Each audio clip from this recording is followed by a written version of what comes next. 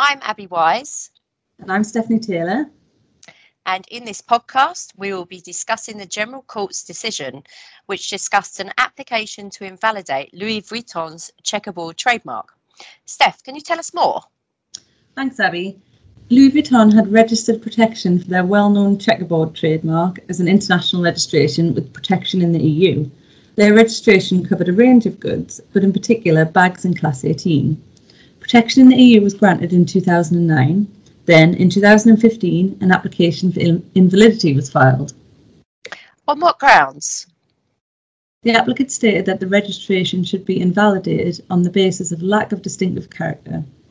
So the principle that the mark did not have sufficient distinctive character to meet the standard of trademark protection, and in terms of invalidity, meaning that the mark should never have been registered in the first place? That's right. The invalidity application was filed before the EUIPO and initially upheld by the Cancellation Division, who found that Louis Vuitton had not provided sufficient evidence to show that the registration had acquired distinctive character.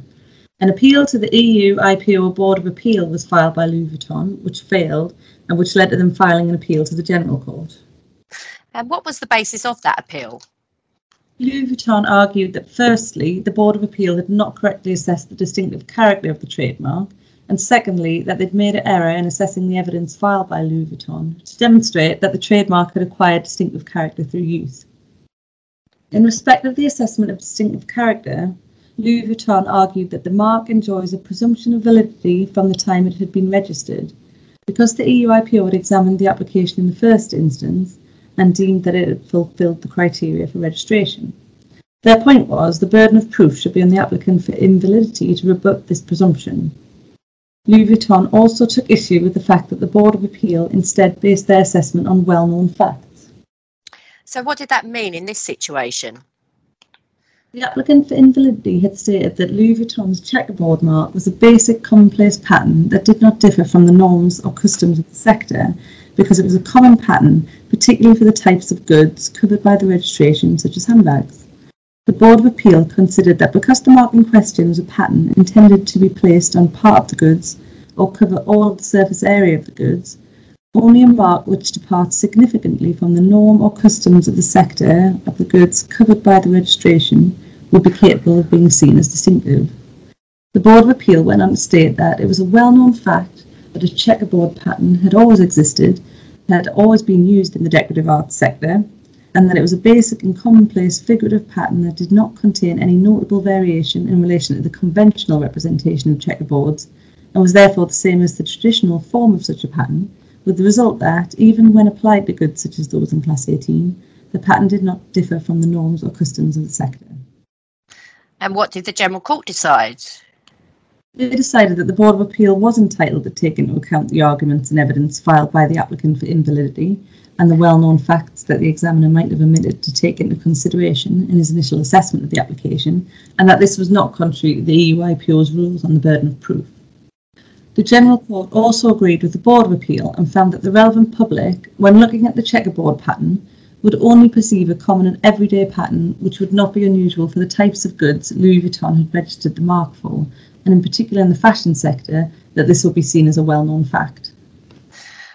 And what about the evidence filed by Louis Vuitton to argue that the mark has since acquired distinctive character if it had been found not to have distinctive character when that original trademark application was filed? Louis Vuitton argued that the evidence which had been filed in order to support acquired distinctiveness had not been given proper weight by the Board of Appeal, nor had they assessed whether the mark had acquired distinctive character throughout the entirety of the European Union.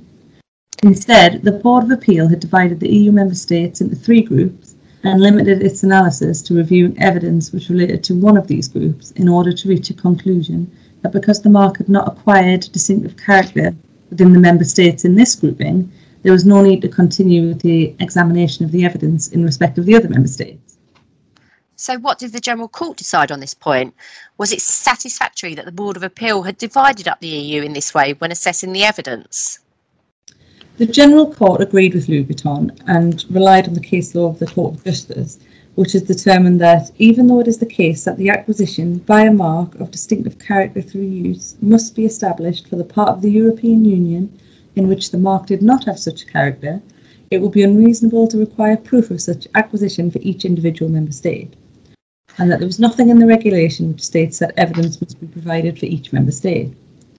It is possible that for some goods and services, economic operators may group member states together in the same distribution network and may adopt the stance that they were one in the same national market, or where due to geographic, cultural or linguistic proximity between two member states, the relevant public of the first has knowledge of the products and services present on the market of the second.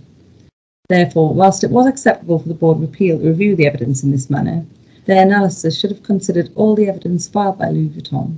The Board of Appeal had only made a partial assessment of the evidence filed, where some of the evidence which was not examined was potentially relevant for deciding whether the mark had acquired distinctive character throughout the European Union.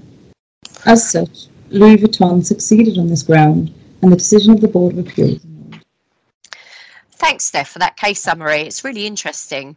So I guess some useful takeaway points on the subject of invalidation proceedings would be that the first step which should be taken when an invalidity application is considered is to contact the proprietor before filing the action to avoid costs not being awarded to you if you were successful in the action.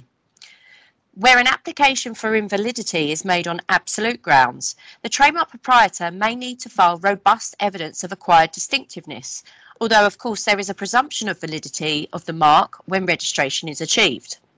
A proprietor should collate examples of use of their mark together with other supporting documentation as a matter of course to assist in defending against invalidity applications and of course revocation applications. For acquired distinctiveness, a significant proportion of the relevant class of persons must come to rely upon the mark to identify the goods or services as originating from a particular undertaking. Evidence should demonstrate the market share held by the mark, how intensive, geographically widespread and long-standing use of the mark has been, the amount invested by the proprietor in promoting the mark, and statements from chambers of commerce and industry or other trade and professional associations. Our next podcast will focus on a review of the checklist the High Court used to assess whether a claim can be served out of jurisdiction in Easy Group's challenge to a Colombian airline using the trademark EasyFly. Thank you for listening.